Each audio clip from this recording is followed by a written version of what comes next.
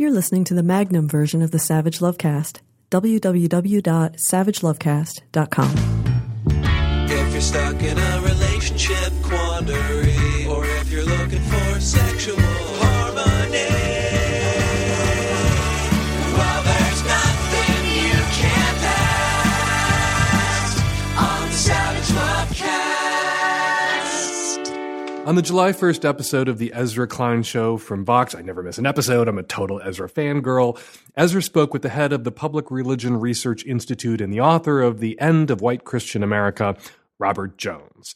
During their convo about the demographic changes that drove racist white evangelical Christian voters to embrace wife-discarding, porn star fucking, non-church going, pussy-grabbing rapist Donald Trump, Klein and Jones discussed the rise of the nuns. That's N-O-N-E-S, not N-U-N-S.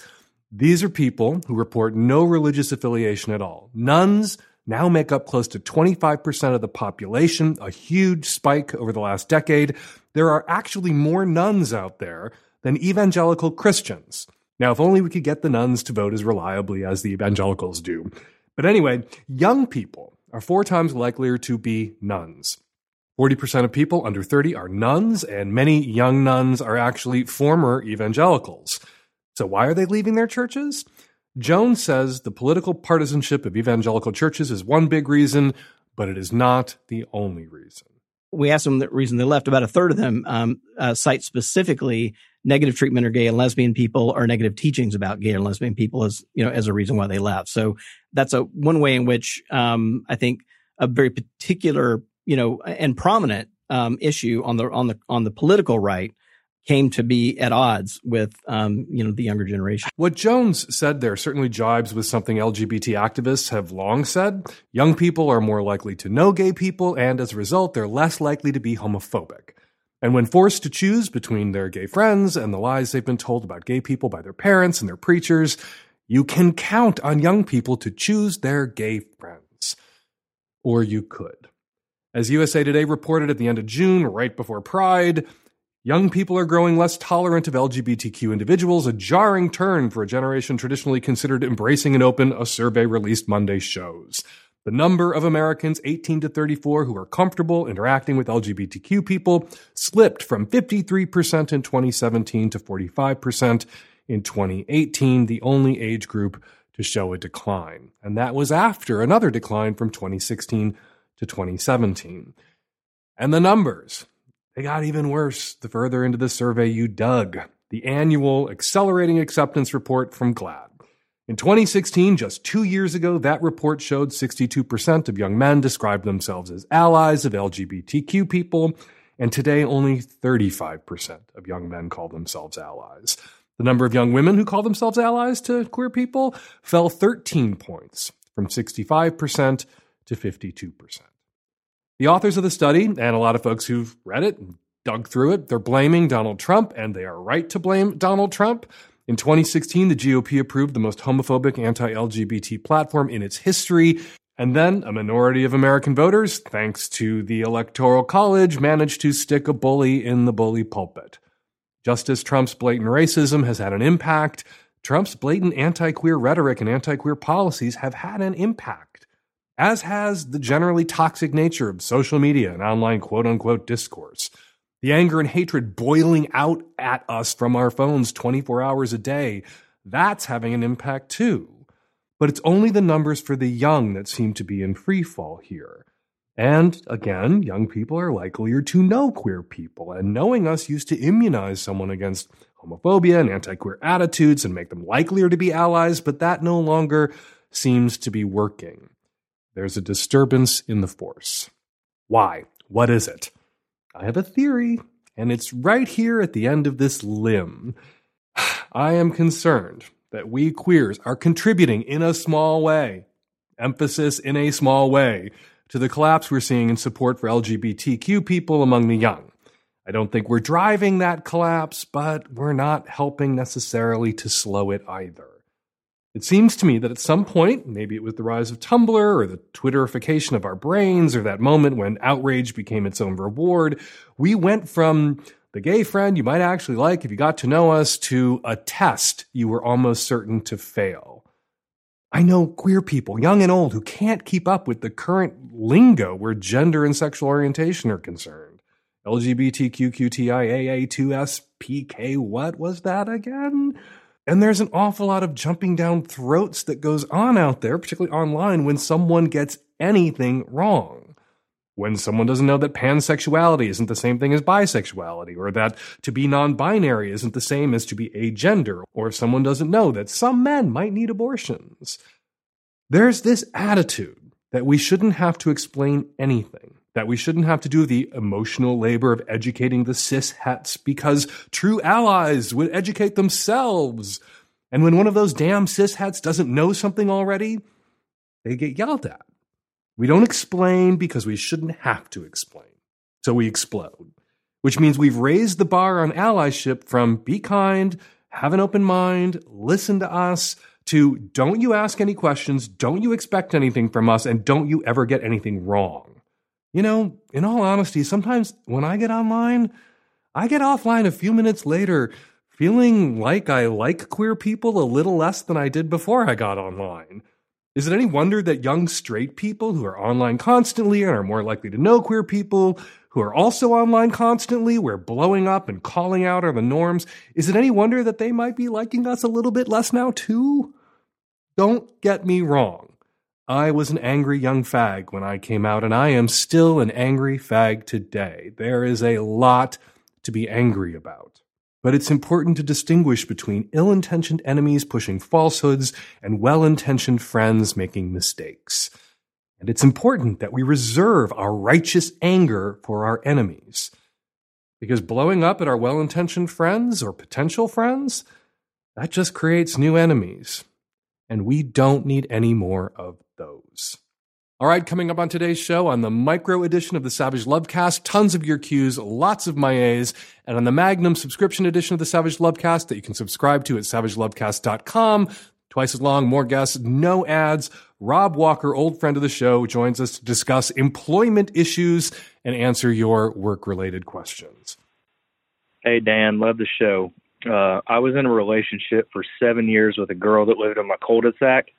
We never really had a whole lot in common, but our sexual chemistry was completely off the charts. Occasionally, I would videotape our sexual endeavors and considered those videos more valuable than gold. Our relationship ended mostly due to our lack of things in common, and now I am currently about 2 years into another relationship. Her and I have many things in common. We get along famously, and I love her. But the sex isn't what I had with my ex. I constantly watch the videos I made with my ex for living that amazing sexual chemistry her and I had.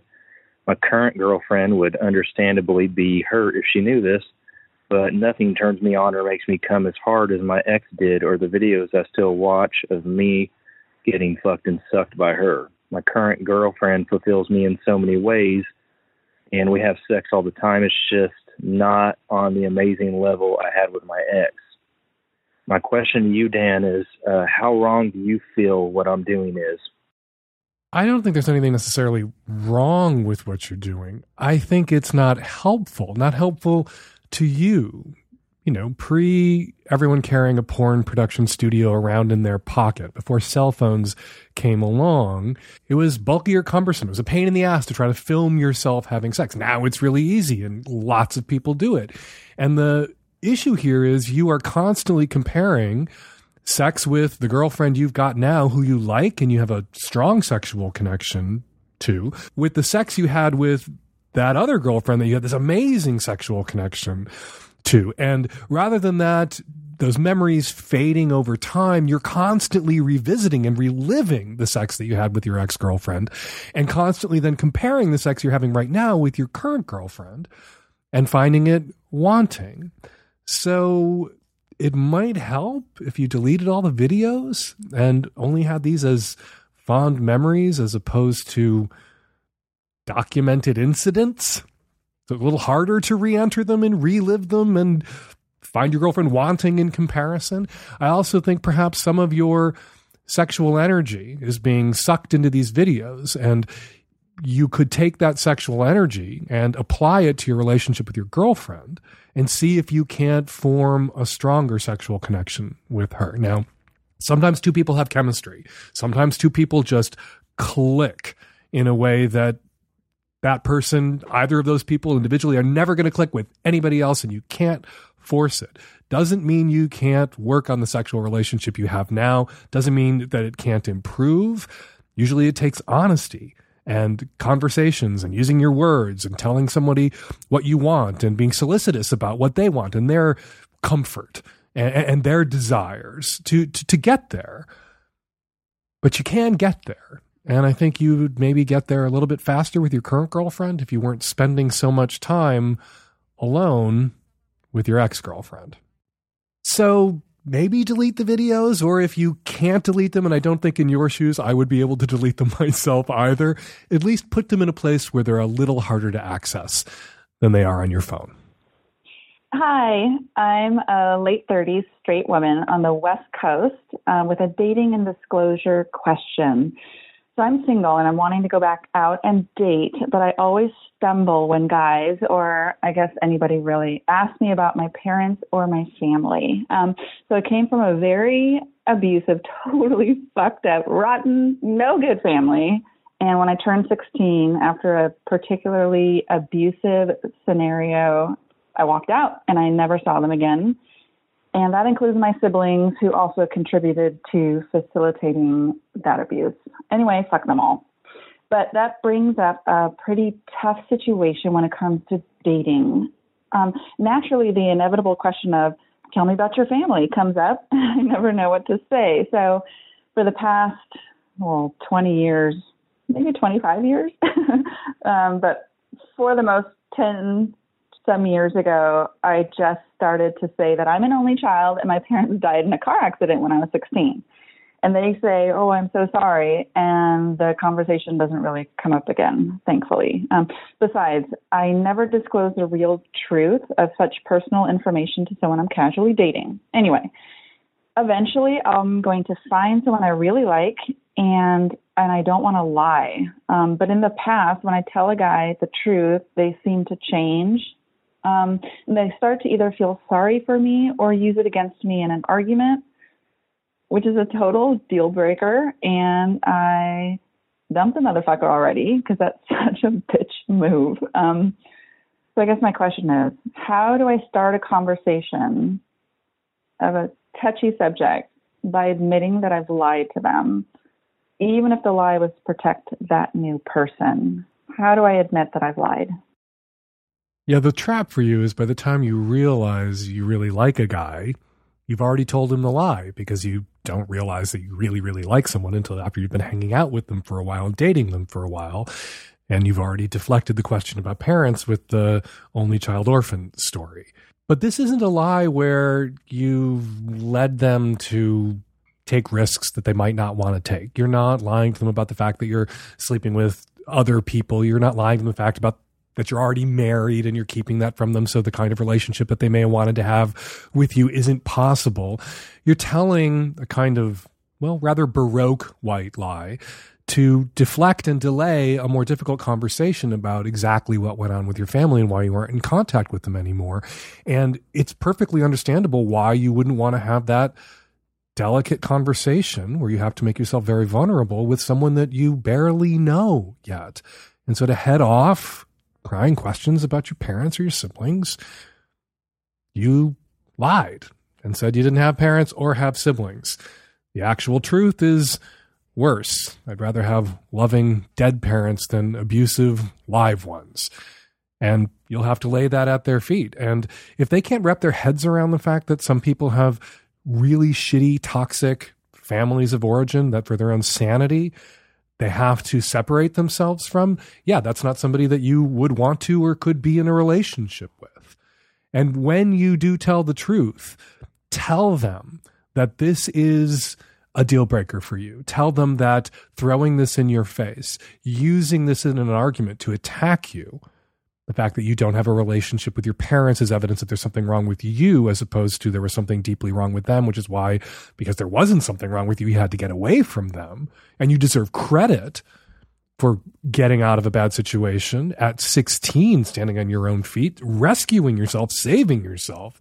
Those are all signs about not how your damaged or perhaps not as ideal a partner as another person might be, but signs that you would make a very good and capable partner. The way you took care of yourself, I would like somebody who could take care of me like that. And anybody who doesn't see it that way doesn't deserve you and isn't going to be the right partner for you. When you walk back that completely understandable lie that in no way put them at any risk, send up a flare and let them know that this isn't something that you have a sense of humor about, and this isn't something that they are allowed to weaponize in any conflicts in your relationship, because that will be the end of your relationship. Hey, Dan. I'm calling from Toronto, and my question is about swinging and group sex and such. So my boyfriend and I have tried and participated in a few occasions of swinging, and we have gone to swinging parties, both more public and private ones, but it never seems to work out for us. We are pretty good in bed, both of us, we think, and we have a pretty good sex life. We are very good looking, but none of these experiences have been great for us. The weird thing is that we are usually not turned on, so I don't get wet, he doesn't get hard. Doesn't matter the kind of experience that we're having, whether it be a big party or a smaller party. I'm not sure why it doesn't work for us, and I'm very interested in the psychological aspect of it. So you could say that it's just not our thing, but I'm just wondering why is that. We're both very open-minded sexually, so I just can't figure out why it just doesn't work for us. It's fun, but it's not particularly sexy. So the both of us are pretty turned on when we're alone together, but when we go to parties, it's really strange. And I was just wondering if you had any input. I like to write in public. I like to sit in cafes with my laptop or sit in bars with my laptop. And I find the chaos and the noise adds to my focus. I'm able to focus. I'm able to write with chaos and drama noise. If I'm in a quiet room all by myself or with one other person quietly writing, I can't do it. It doesn't work for me. I like that public thing. I like doing it in public when it comes to writing. Not everyone feels that way. A lot of people I know who are writers, who I've talked to, they couldn't write the way I write. Like it just doesn't work for them. It pulls their focus. I think that's what's going on for you in this environment, in a swingers environment. When you are alone, just the two of you in a quiet room, you can focus and you really get into it and you really enjoy. And that's the turn on for you, is that ability to focus is a part of your turn on, part of what makes sex work for you. And when you're in a big room full of people, you aren't able to tune all those other people out, that you're being pulled, your focus is being pulled this way and that way, and it's pulling you out of the moment erotically with your partner. And your attention is chopped up and diffuse, and that undermines your arousal, makes the situation and the environment less sexy for you. I don't think you need to wring your hands about this endlessly. I don't think you need to shrink.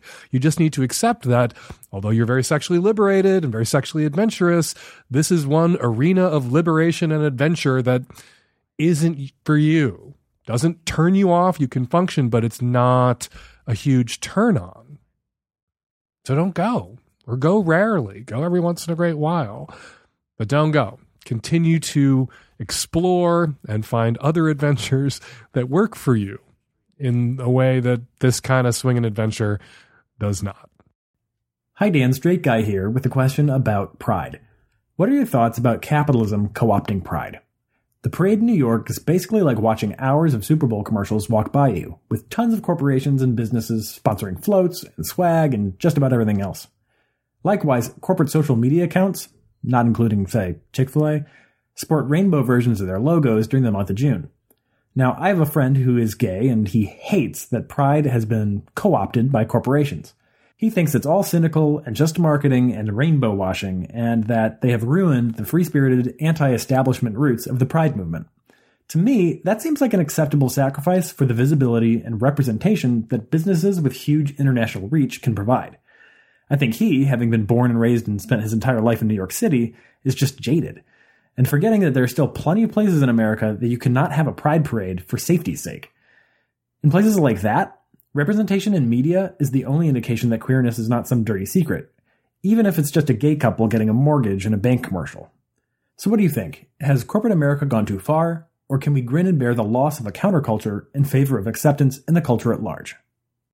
I was trapped in a hotel room in Chelsea in New York a year or two ago during the Pride Parade. And it was a little weird because I was there for a work event and I was there alone, and it just felt really weird to walk out into the midst of all of this partying and celebrating alone. So I kind of just avoided it. I ducked out to get a sandwich and then ducked back into my room and waited out Pride. And I'd heard so much about the corporate takeover of Pride and how oppressive that was. And I kind of rolled my eyes because I'm old enough to remember when we bitched endlessly, queer people did. We bitched endlessly that these big corporations and beer companies and car companies and mortgage companies, they were only too happy to take our money when we were buying, when we were consumers, but they would never show their support for us by sponsoring a float in the Pride Parade or sponsoring the Pride Parade. Now they all do, and we bitch endlessly about how oppressive it is and the corporatization of Pride. But I gotta say, walking out into New York that day, past the Google contingent, past the Estee Lauder contingent, past the Nordstrom's contingent, with everybody's Pride branded merch and t-shirts, it was a little bit oppressive. But is that not what we were asking for? That kind of acceptance? You know, we weren't marching to say, we're the counterculture, leave us alone, and we always want to be the counterculture. And there are still countercultural aspects of queer identity or identities and queer lives. And a lot of the people like me, who are sometimes accused of having assimilated or living a heteronormative life, we're living that queer life in sometimes institutions that had been previously exclusively heterosexual because we were kept out of them on our own terms. And we have queered marriage. We haven't been straightened out by marriage. We do marriage our way, which is different. All that said, yeah, I agree with your friend. However, if tomorrow Arby's and everyone else pulled out of Pride and stopped doing their Pride merch and Nike didn't release their Pride shoes, we would all complain endlessly about how they had abandoned us and abandoned Pride.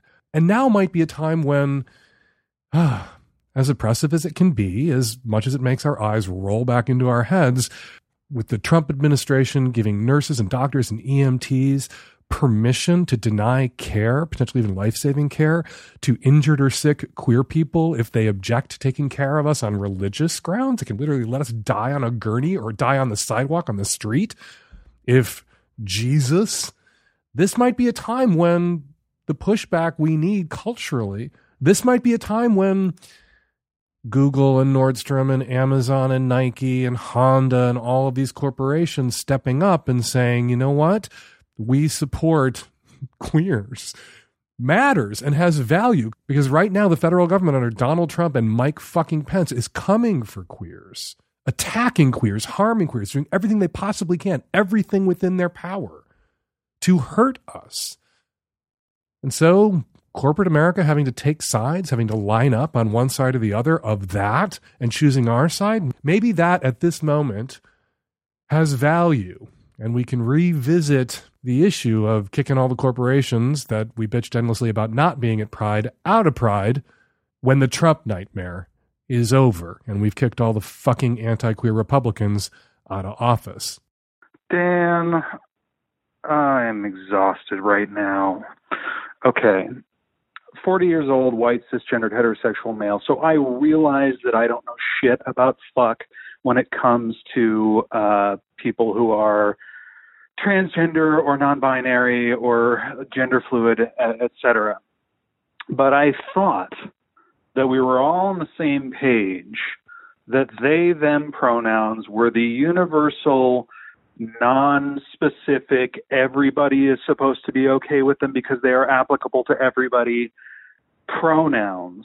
But I was just privy to a conversation of including some people who identify as non-binary but still prefer a binary he, she, him, her pronoun and get upset at somebody for using they, them. And I just, generally jump to, pointing a finger at outrage culture because that's a right-wing thing to do. But for Christ's sake, if we're gonna get mad at people over not be, I'm confused. What are we doing here, Dan? Can we have a thing that we just know you can call everybody without that, just something we all agree on that we know says, I respect your identity. I also don't know you, and I don't have time for the full explanation of your gender identity. I respect it. It's great. Be who you are, but don't make me fucking write a book report just to refer to you in casual conversation. Let it all out. There, you must feel better. I share your frustration at times. But, if you look at it from a slightly different angle, you have given someone the greatest gift of all. You have given someone who loves to be upset a moment where they got to be really upset about bullshit. You didn't say anything malicious. You didn't misgender anyone intentionally. You made a reasonable assumption that somebody who is non-binary would prefer they, them, their pronouns, which are typically and overwhelmingly preferred by people who identify as non-binary. And this person or persons that identify as non-binary chose that moment to throw a fit because they're one of the handful of non-binary identified people who prefer to use binary pronouns. What can you do besides say, well, good to know. Now I know. Try to remember that. And then you make a mental note never to use a fucking pronoun in front of anybody, particularly that person, ever again. It's really not that hard to do. You typically use pronouns when we're referring to people who aren't there. And then I said, and then she said, and I said, but then they said. That's when we use pronouns. You don't use someone's pronoun typically, commonly, in front of them. And they're easy enough to avoid using if you want to just tiptoe around this minefield. All that said, I think we need to have some sort of Vatican II council. We all need to gather together in a room and come up with one non-gender specific pronoun. A lot of them have been kicking around out there. Ze, they, them. They, them gets confusing, even for the best intentioned people. And we use it all the time. I use they as a singular pronoun all the time. In my column, you need to go to a doctor. You need to tell them about what's going on with you. That flows. That makes sense. Shakespeare used they, them as a singular pronoun. There is a long tradition of using it. It's weird when it comes to referring to a person in certain specific ways because of English grammar. They're coming to dinner. How many place settings should I set? Well, they are coming at 8. How many place settings do they need? People get confused because usually that means more than one person. So that confusion will probably go on until we all get used to it. Language changes, usage drives meaning, or, and this would be my preferred option, we come up with something else. We come up with a new word. Not she, not he, not they, not them, but some word that we all understand is a singular gender-neutral pronoun that we can all deploy. And until that time comes, some people who just live to get upset about this shit are going to blow up at you. And rather than internalize that and feel terrible and angry, just tell yourself, good job. You gave someone who enjoys getting angry the gift of getting angry. And you never have to talk to or think about that person ever again. Hey, Dan. Female who has always kind of identified as straight, recently realized that maybe I might be bi. I've got some friends who kind of encourage that. I'm finding myself more and more attracted to the female side. So, it just kind of encourages the fantasy of wanting to do that. And with these friends kind of encouraging it, really makes it so that I feel like I can't wait for that situation to come up. However, I have had this situation come up twice now in my life where I could have a situation where I might get some female action, but I seem to just freeze up when it happens, and I don't know why. In the first situation, I was at Unicorn, a guy and his wife, and I was fine playing with him, but when she got involved, I just froze. And then she never would play with me again because she felt like she was making me uncomfortable. And ever since then, I've been kind of if that situation ever comes up again, I'm totally going to go for it. But last night, I was with some friends, and they had some other people come over. Things started moving. People were getting naked. They brought out this machine that would give you a shock, and everyone was kind of touching each other with this shock, and it kind of got exciting. And I was the one who was sitting there dressed, and I'm like, well, guys, see you later, gotta go. And I left. So yeah, once again, completely froze up. So wondering maybe why I'm freezing up. And then second question is like, what can I do to relax next time? I realize maybe pot would help, but I don't live in a state where that is legal, and got a job interview coming up. So I don't, I kind of want to keep off of that right now. So aside from doing that, some other suggestions as to maybe how to relax. Probably internalized homophobia, that old song. That's probably why you're freezing up at these moments where you could finally, after thinking about it and masturbating about it and imagining it for such a long time, have a sexual encounter with a woman. My feeling is that the scenarios you describe where these things almost could have happened and then you panicked were all kind of high stakes, high pressure, expectation laden scenarios. You're having a three-way. You are the unicorn. There's a lot of performance anxiety that comes with being the unicorn for some straight couple. You want that to go well. You don't want to hurt anybody's feelings. You wound up hurting somebody's feelings by pulling away from them. And then there's this, everybody's about to maybe mess around and they're passing around some shock machine as a icebreaker, some sort of high-tech zappy spin the bottle, but with adults. And who knows where that was going to go? Who knows how kinky that scenario was going to get, or how many people are going to wind up in a pile. And you were nervous.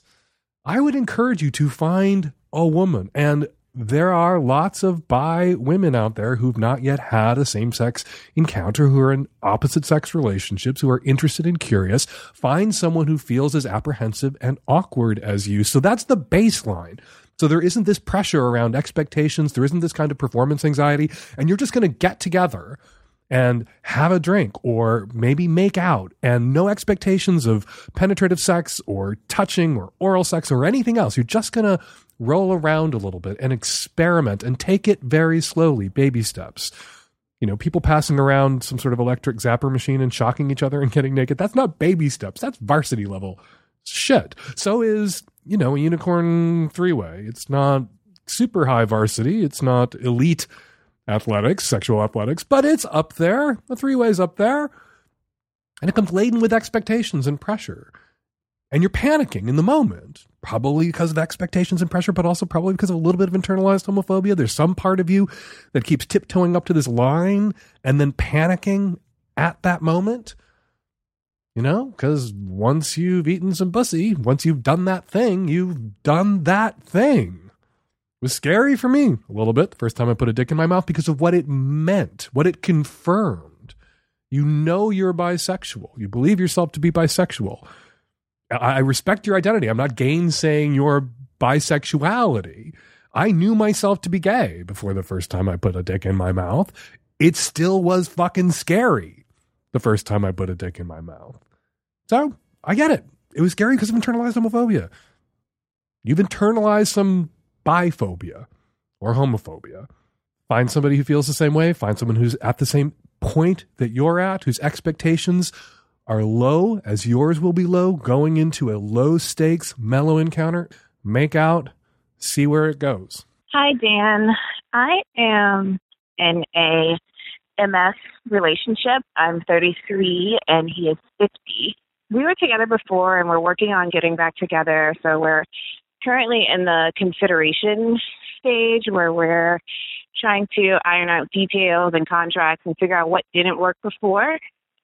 And one of the things that is on my mind is that, he had in the past, and since we've been talking again, doesn't really perform oral sex on me, even though I always do on him. And I don't really know how to bring it up that it's an issue for me without just coming off bitchy, or I don't know. Men are sensitive anytime they feel like you're criticizing their sexual performance. And I had the same issue with my ex. Whenever I tried to talk about it with him, he just got really awkward and he would basically flat out refuse to talk about it. And I don't want to feel like I'm pressuring a person to do something that they don't want to do, but I also don't want to not get my needs met either. So my question is, how do I bring this up tactfully to get like the best possible outcome? You said at the beginning of your call that this is an MS relationship. Is that Marks and Spencer, the British retail chain, or was that master-slave? Master-slave. Okay, so you're in a DS relationship with this guy, a dom-sub relationship, master-slave relationship, and you are the... Slave. Okay. All right. How long have you been seeing him? It says you say you reconnected with him recently. How long have you been seeing him? Maybe about 2 months now. And in that 2 months' time, you've been sucking his dick and he hasn't been eating your pussy. Correct. And you probably feel a little self-conscious about bringing this up, not just to protect his ego, because men are men and men can react badly to criticism, but also probably because you want to preserve the MS dynamic that you find exciting. Otherwise, presumably, you wouldn't be seeking out a dom-sub relationship, correct? Correct. All right, we need to separate those two things out, because any dom-sub relationship, you have to be able to step out of role to discuss your needs, your expectations, your limits, your boundaries. And if you can't do that, that's not a healthy MS relationship. You have to be able to set that aside and have a conversation about your fulfillment, your sexual fulfillment in this relationship, and making sure that your needs are met too. And when it comes to his ego, yeah, you need to set that aside too. You need to risk your directness being perceived by the guy as you not being tactful. Otherwise, you're not going to get your needs met. And you're at the early stage of this relationship, 2 months in, where you should be having these sorts of conversations, not to shred his ego and not to upend the MS dynamic or DS dynamic that you enjoy, but to ascertain whether you guys are sexually compatible. And if you know at a base fundamental level that you won't be satisfied in a relationship where you don't ever get any oral, well, then you're not sexually compatible and you need to thank him for his time, ask him to thank you for all the blowjobs, and move on. Right. I guess I was just like, I wasn't sure if maybe he took that as like part of the DS. Like, well, you need to have the conversation. Have you asked him? No. Okay, well, you need to ask him. Well, I've noticed that. Can we step out of roles for a minute? I've noticed that I suck your dick a lot. You never go down on me. Is this part of the DS thing for you? To be orally serviced, but to not provide oral service? And then if the answer is yes, you have to ask yourself if that's a price of admission you're willing to pay to be in this relationship. Right. And if it isn't, then you need to get out of this relationship. I agree. And there are lots of people out there into BDSM and DS, and you have options and choices. You know, a kinky woman who's self-actualized and knows what she wants and can ask for it really has her choice, really can take her pick, because there are a lot more kinky men by a factor of 100 out there than there are kinky women. So don't get into a scarcity mindset where you feel like, I can't throw this guy overboard because I'm never going to find someone who wants the kind of relationship that I want. Because you can't, and you will. But who knows? You know, you're 2 months into this relationship and you've never had sort of a, can we talk about these things so that we can figure out if this relationship has legs? You've never risked being direct with him, it sounds like. So you don't know how he'll react. Maybe he'll react positively. I was just like a little apprehensive because of like how it went in my last relationship, and it just got like super awkward and weird. And it never really got resolved. Yeah, I did. Because it was awkward and weird, right? Yeah. So this is a good acid test for this relationship. If you can't communicate with him about sex and give him constructive feedback about your needs and what they are and how he can meet them without it getting awkward and weird and him sulking and being an infant about it, then he needs to be your next ex. And that's scary, you know, because we're talking about throwing away something you've got, and there are probably some parts of it that you really like. Mm-hmm. But even setting aside whether he ever eats your pussy ever again, setting aside whether that's a price of admission you're willing to pay to be in this relationship, not being able to communicate with someone, fearing direct, constructive criticism and communication with that person, stepping around it, that's not something you should accept. That's not a price of admission that anyone should pay. That's very true. Have you given him any sign that you would like to be gone down on? Maybe not. But for me, it's always kind of just been like what you do. Like, and something the man initiates. And yet here you are in a relationship where you are afraid to talk with him about your needs because your ex reacted badly to that conversation. He may have an ex who didn't like being gone down on and felt awkward and self-conscious about it. And he, absent any request from you, is just operating under, him reeling because of his ex and that relationship. He may not be being selfish. He may think he's being considerate. You don't know what's going on with him because you haven't asked. So you need to ask. That's a very good point. I didn't even think about that. I've heard from lots of guys who wanted to go down on their girlfriends or their wives, and their wives or girlfriends reacted really badly to that, which left them cunnilingus shy in their next relationship, where they just like hung back and waited for the invite because the last time they just initiated that, the person they were dating or a hookup or an ex-wife or girlfriend had a really negative reaction to them initiating. And so now they don't initiate, they wait for the invite. Also true that there's some selfish asshole guys out there, probably more selfish asshole guys out there than considerate guys in this context, who just don't want to eat pussy and will get away with not doing it if they can. But he can't if he wants to be in a relationship with you because you need this. Yeah. I feel a lot better about going into this conversation now. So. You shouldn't feel bad about the question or your hesitancy. There are so many people out there whose needs aren't getting met, but haven't asked for their needs to be met yet. So he may come through for you, but you got to give him that opportunity. If he can't come through for you, you got to show him the door. Okay? Good luck. Okay, thank you. Bye. Hi, Dan, Nancy, and the Tech Savvy At-Risk Youth. I am a 20-something woman from the West Coast, and I have a question about, commodified relationships or trading in sexual favors kind of within the context of a long-term relationship. I've been with my fiance for a little over 5 years now, and we've known each other for most of our lives. We met when we were very young, but we've only been together as adults. And it is quite normal in our relationship for us to kind of trade sexual favors, which is usually essentially trading me giving him a blowjob for a very in-depth body massage after a really hard workout, or him doing, an extra load of dishes that week and buying us takeout. I think it's totally normal and healthy because we negotiate it on terms that we both feel are fair. But it came up in casual conversation with a friend of mine the other day, and she seems to think that the fact that we have these kind of negotiations where we're kind of equating sexual favors or sexual acts with non-sexual acts kind of diminishes the value of the intimacy of that act, and it kind of reduces it to a chore. And to be fair, there's a part of me that does feel a little bit like giving a blowjob is a chore. I don't particularly enjoy it, although I do enjoy satisfying my partner, and I will, do a good job when I'm doing it, and I will be invested in the act.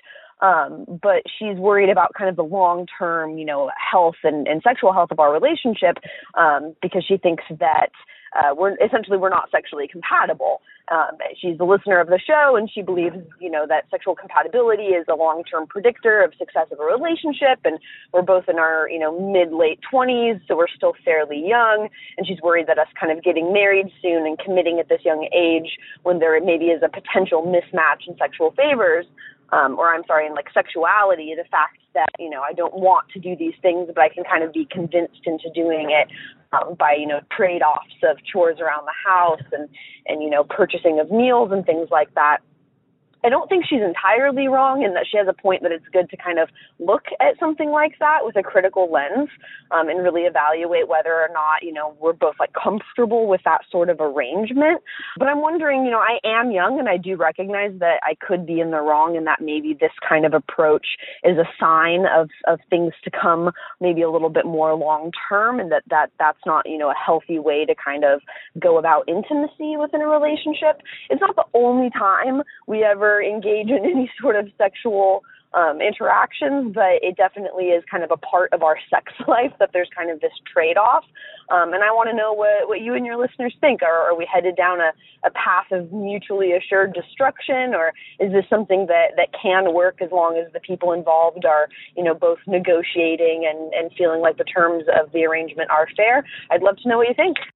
It's not just that the terms of this arrangement are fair. It sounds like the terms of this arrangement are fun. Like you guys kind of enjoy this little commodification around the edges of your sexual life. There's a lot of overlap. You don't go into the things that you both enjoy doing that you do together, and you don't have to have this kind of quid pro quo swap meet attitude about. But if you have a positive attitude about this kind of quid pro quo, there's something that you enjoy, getting your dick sucked. They call it a blow job. It's work. I don't necessarily enjoy it, but I enjoy giving you that pleasure.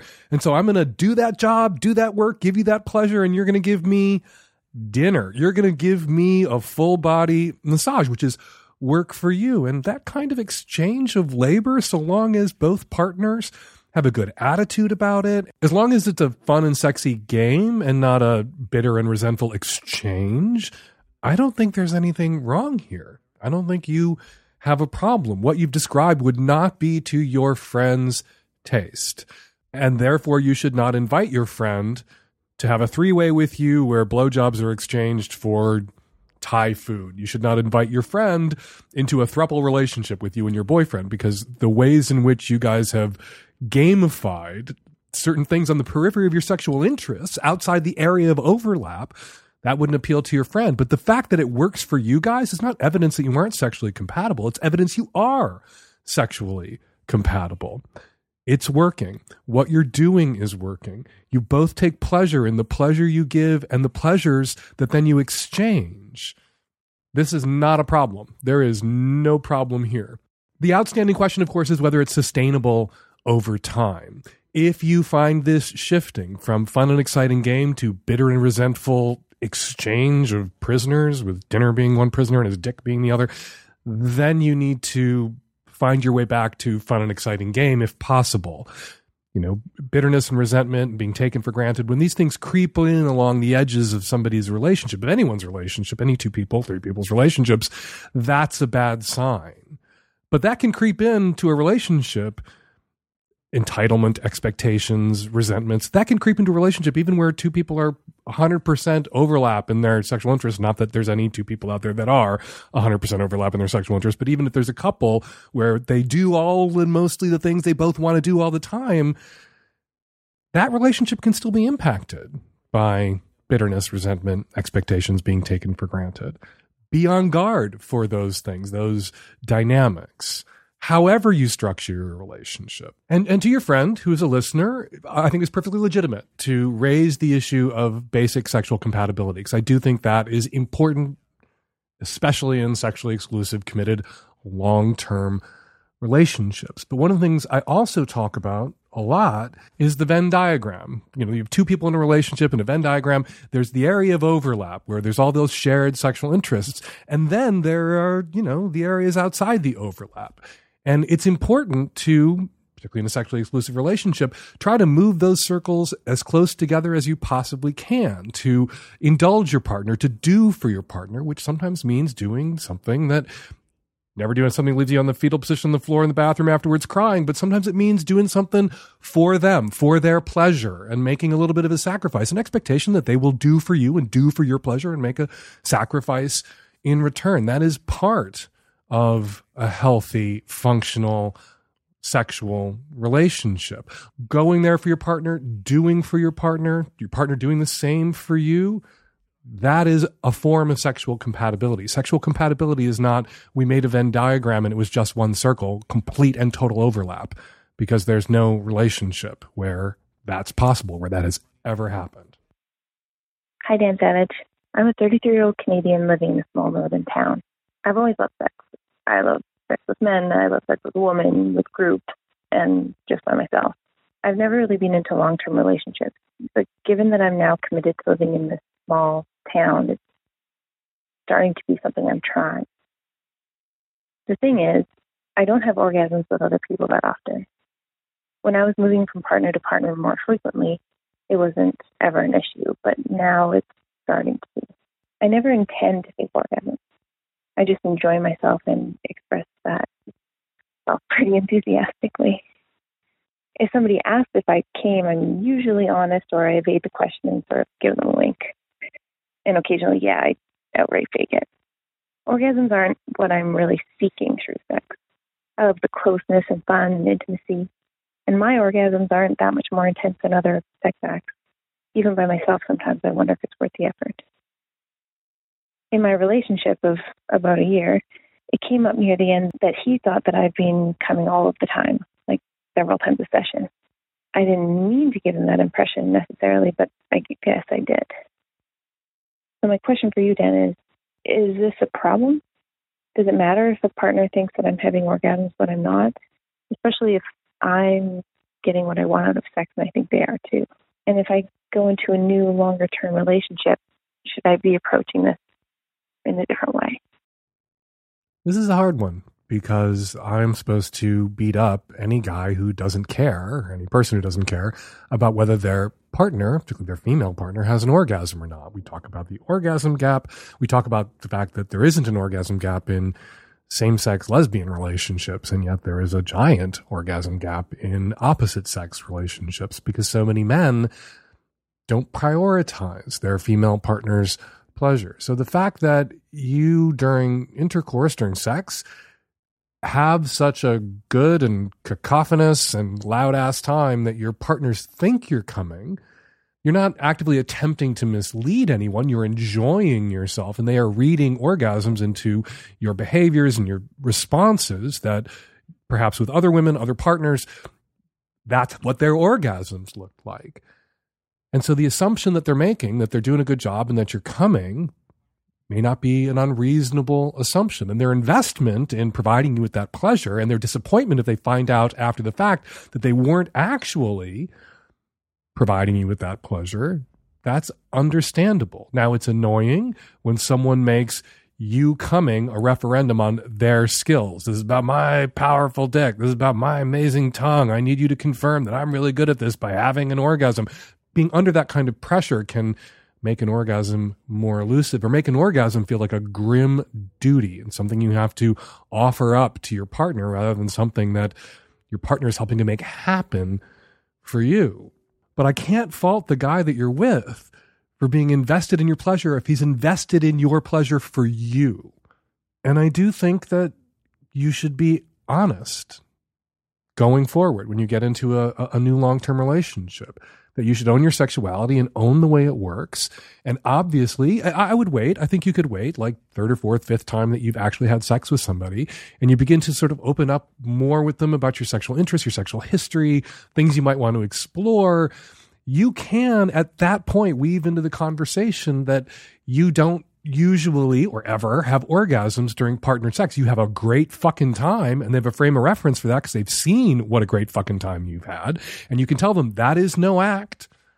The writhing around, the caterwauling, the pleasure, that is no act. I am loving this. I'm having a blast, but something about my body, the way my orgasms work, that's a solo thing. I have to kind of go within myself. And so orgasms for me have always been just me. And a lot of what maybe fuels my orgasms at those just me moments are the memories and the physical sensations and all the pleasure that I've had with you. So you're still a part of my orgasms, even if you're not there. You can say all that. And then listen to what they have to say. Legitimately, some people want to get you off, want to provide you with pleasure, want to make you come. And it's important to their sense of sexual fulfillment that they're able to share that with you, not do that to you, not demand that from you, but share that moment with you. And if it's really crucial to someone else's sense of sexual fulfillment and comfort and security and whatever else, and sense of intimacy to share that moment with you, they might not be the right partner for you.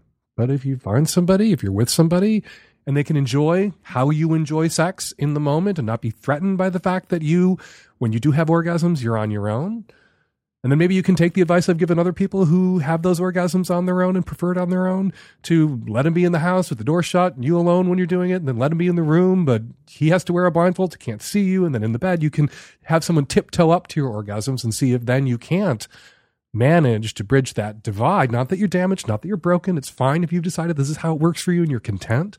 But if you want to work on it and someday get to a point where you could have an orgasm, maybe not because somebody else gave it to you, but an orgasm with someone else nearby or assisting you, you could get there.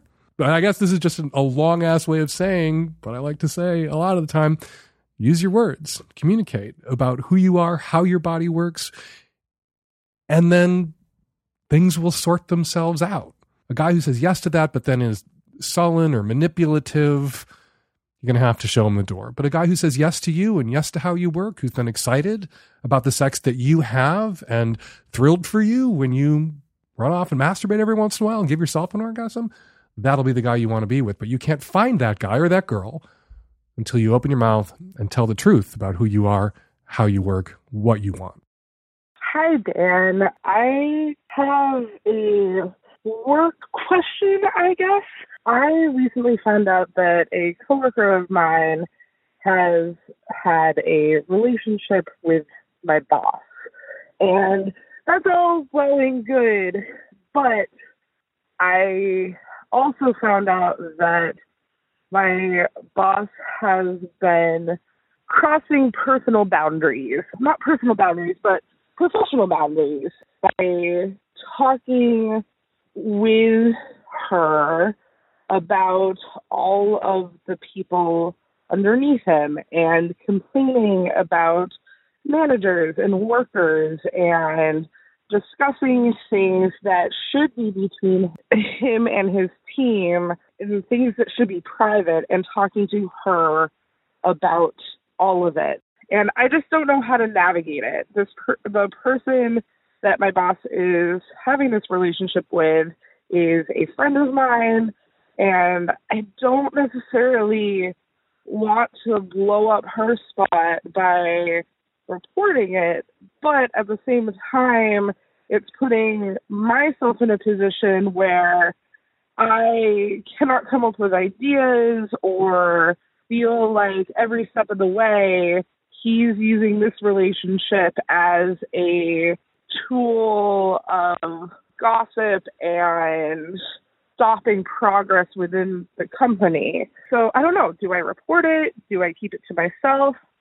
Joining me by phone to help tackle this workplace-related question, Rob Walker, who writes the human resource column for lifehacker.com. His latest book, just out, is called The Art of Noticing, and you can find out more about his book and related Art of Noticing's free newsletter at robwalker.net. Hey, Rob, how are you? Hey, I'm great, Dan. How are you? I'm really good. Thank you for jumping on the phone. I always appreciate it when you can come on, because literally this is the only job I've had in my adult life, running my mouth, telling people what to do. I don't know about workplace etiquette, protocol, standards, which have been changing rapidly in recent years, and that is your area of expertise. So this woman, her coworker, fucking the boss, what should she do about it? Well, there's a lot that's kind of left unsaid or unclarified in this, and not just for me, but for her. I think that the first step is to step back a little bit and try to clarify. Like, she's kind of identified, here's what the problem is, but she's a lot more vague about here's what the consequences are. Mm-hmm. I don't know what the professional boundaries are that are being crossed. And she has this thing where she says he's using this relationship as a tool for stopping progress in the company. I'm a little skeptical about that. I have a feeling he's maybe using this relationship as a way to have sex with someone. but it does speak to something that's destabilizing in, a manager or boss employee relationship, is that intimacy. Right. If it's not just a one-off, if it becomes a relationship, an affair, and the person with more power is confiding in someone with less power about situations, people, programs, other coworkers, in this way, that could make other workers jealous or feel threatened. Yeah, and that seems to be what's going on here with the caller, that she feels at once jealous and threatened. Yeah, and which, just as an aside, like, this is a good reason, and it's not clear if this manager is, this is a subordinate that he's having the affair, but like you shouldn't have these kind of relationships. However, these kind of relationships do happen a lot. And also relationships happen in the workplace that aren't sexual, but that involve friendships or just confidences and people swapping gossip. And it's kind of part of the workplace. So therefore, that doesn't mean, oh, you can't do anything about it. What that means is that you need to spend a minute thinking about what are the concrete consequences. Like when she says stopping progress in the company, like, well, for instance, what? Like, what is the thing that is happening or is not happening that would be happening or would not be happening if it weren't for this alleged affair happening, and reverse engineer it that way, because it's actually really tricky to say, well, I'm going to report this. And it sounds like she's got this, as far as I can tell, she has this information because it's a friend of hers. Right. That was something who I'm deducing must have just told her, like, I'm sleeping with this guy. And not only told her that I'm sleeping with the guy, but also then told her everything this guy, their boss, is telling her about other managers, other employees, that he shouldn't be confiding in her, whether they're in a relationship or not. Right. And that's what I meant by jealous to the caller. I don't mean jealous that you want to be fucking the boss. I mean that there's kind of a professional jealousy here because there's this power that your fellow employee, your friend has by dint of this relationship that's kind of unearned power within the structure of this business. Yeah. And that's toxic.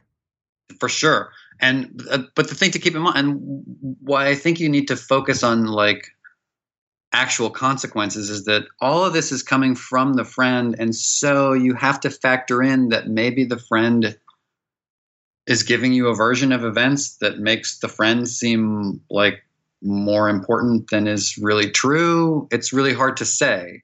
So that's why I think you have to back up and say, okay, so this bad decision is being made. Why is it being made? Well, it's being made because you can sort of trace it back to this whatever bedroom gossip that's going on, and figure out, is there a manager who I can go to with this? Is there, like, first of all, educate yourself on what the company's policies are, because you really want to have your act together on saying this thing is happening in violation of this thing. Some companies have policies against, managers and subordinates having any sort of romantic relationship at all. Or some companies have policies where if the manager and subordinate end up in a romantic relationship, that has to be reported right away so that the employee can be moved out from figuratively under the person they are now literally under in the bedroom. Right. And some companies, they don't really have this stuff spelled out, so it's just even messier. But when if what the card you have to play is like, I can go to management and say this relationship is happening that's breaking these rules, you're definitely going to torpedo these people. I don't know that it's going to actually solve whatever your problem is with the progress being impeded at your company. So I think that it's the wrong framework to say, like, should I report this or should I not? The framework is to say, what is the problem that I'm trying to solve and how do I go about solving it? And given that you have a relationship with one of the people in this relationship, there may be a more informal way of addressing whatever is actually going on. I don't mean to make light. I mean, she sounds really stressed out, and it is really emotionally difficult. But human beings make up workplaces, and they get biased based on relationships, both in terms of friendship or past work relationships, or sometimes sex. So that has to be negotiated in a way that if you can try to find a human outcome, it's just better if you're focused on what the real problem is rather than sort of what the 10,000 foot problem is. Well, let's zoom out, not quite to 10,000 feet, but briefly, the emerging sort of at least knee-jerk on Twitter cultural consensus, and fuck Twitter, seems to be that it is never okay for a boss to have any sort of romantic or sexual relationship with an employee or subordinate, and any boss who does have that sort of relationship, a sexual relationship, with someone with less power within the corporate structure should be immediately executed at dawn. But the reality of attraction, particularly forbidden attraction, is such that people sometimes get crushes on their bosses sometimes get crushes on employees, and it is mutually desired. Yeah. And while that can be disruptive, and that's why people often have, in very formal and highly structured workplaces, have to report these relationships and get out in front of the gossip, you can't ban them. I don't want to quote Woody Allen on my sex advice show because I don't want to get yelled at, but as Woody Allen once said, the heart wants what it wants. And, from Romeo and Juliet on and before, telling people you may not desire that thing that you desire is not usually a great way to extinguish desire. Yeah, I think that you have to be realistic about how people are in proximity to each other and these attractions form. And as you say, the taboo just makes it more attractive in some ways. And that's why I really think that instead of trying to resolve that fundamental human problem, you're better off trying to figure out what is the promotion that didn't happen because of this? How can I fight that? What is the assignment that didn't happen about this? How can I correct that? And save any sort of flamethrower, I'm going to management and reporting you and having your careers destroyed until it's really necessary.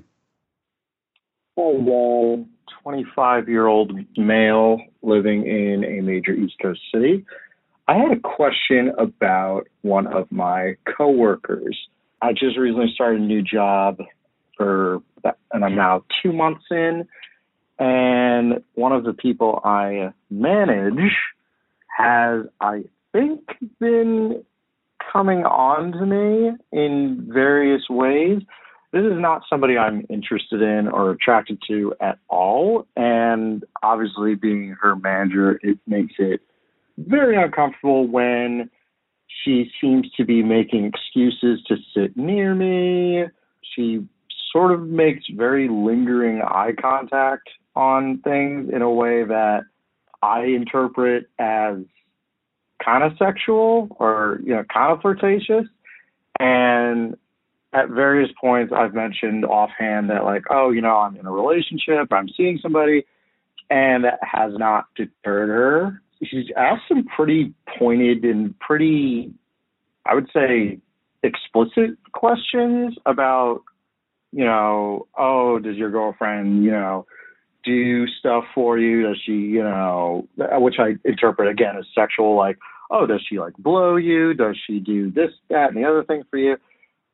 I don't really know how to confront her on this in a direct way, only because I'm afraid that I might be misinterpreting her, and I don't want to offend her or anything. And I also don't want to take her, aside one-on-one, sort of, because my office is pretty open, so it's pretty clear to see when somebody's doing that. I'm a little stuck here, Dan. Love to hear your thoughts. We constantly hear about the predatory boss with more power, preying on, sorry, start over again. We constantly hear about bosses, managers with more power, preying on underlings and subordinates and, manipulating them or saying inappropriate things to them and sexualizing the relationship. What do you do when it's the person with less power, when it's the employee or the underling, the one being managed, who is preying on the person ostensibly with more power? Yeah. One thing to clean up on this one is is she preying on I'm not really totally convinced. I think there's some unanswered questions here about. I don't know. I think we have to take his word for it that he knows when he's being eye fucked from 3 feet away in a conference room. Okay. And she's initiating conversations with him about his partner and whether he's getting his cock sucked and all sorts of things. And if the boss went to some woman who worked under him and said, "Hey, you getting your pussy eaten by your boyfriend?" Yeah. That guy would probably lose his job if the employee complained, and the employee probably should complain. But what do you do in this circumstance? Okay. If she actually asked, I think that's a little bit more ambiguous, but that she actually said this. I think he's kind of reading some things into it. But if she's actually saying, "Does your girlfriend blow you?" then you can just easily say, "Hey, that's not an appropriate question for the workplace. Don't ask questions like that." And that's a very clear cut. There's no ambiguity there. If she's saying, "Does your girlfriend do stuff for you?" that's a little bit different. And again, I would say, hey, yeah, that's somebody exploiting people exploit ambiguity. People will, flirt in a way that's subtle enough that they have plausible deniability. If you're like, "Hey, I'm partnered and this is making me uncomfortable," they're like, "Wait, what? I was just being friendly and making eye contact and, chit-chatting about our lives." It can put somebody in a really awkward situation where you know exactly what that person is doing, but they've done it in such a way that you can't be direct with them to shut it down. Yeah, maybe. But Dan, people must flirt with you all the time. I never leave the podcast studio And to I avoid bet just you know, that. you know exactly how to shut it down. You just show disinterest. And if it's necessary, I'm not totally buying. I think that there's maybe something going on here that's a little more ambiguous than this person is letting on. You think he may be engaged in a little bit of dickful thinking. That sometimes happens. Sometimes men, particularly in the workplace, will round up a little innocent engagement to, oh, she wants me. And that we have to hold that out as a possibility here. I mean, again, I don't know exactly what's going on. If she's saying, does your girlfriend blow you? That's clearly not ambiguous. If it really just comes down to like, she wants to sit near me, she makes long eye contact, those can be just personality traits. You can do a thought experiment. If I think he's a straight 25-year-old male. Yeah. If another straight guy who you weren't interested in was doing the same thing, would you think that he was coming on to you or what? Mm-hmm. And like make it past that test before you. But if she crosses an obvious line, then you just do the obvious thing and say, you can't do that. That's inappropriate. And it's possible that if she's young and just kind of finding her way in the workplace, that she doesn't have these basic social workplace skills.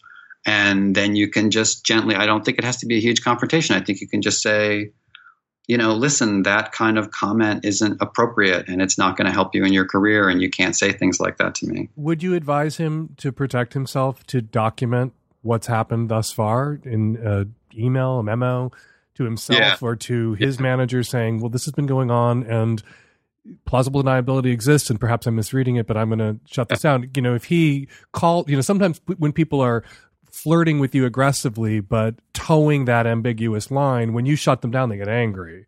And I'm not I'm not like trying to frame this in a sexist way. She's a bunny boiler and she's crazy. Yep. And most reports of sexual harassment are 1,000% valid, but it is true that some people, when their egos are wounded, will lash out. And currently, if a female underling were to report a boss and accuse him of doing what she herself had done, she would, perhaps rightly, in a corrective for billions of years of women not being believed at all, get the benefit of the doubt that he might not get absent some form of documentation. Yeah, for sure. I mean, it's definitely a good idea.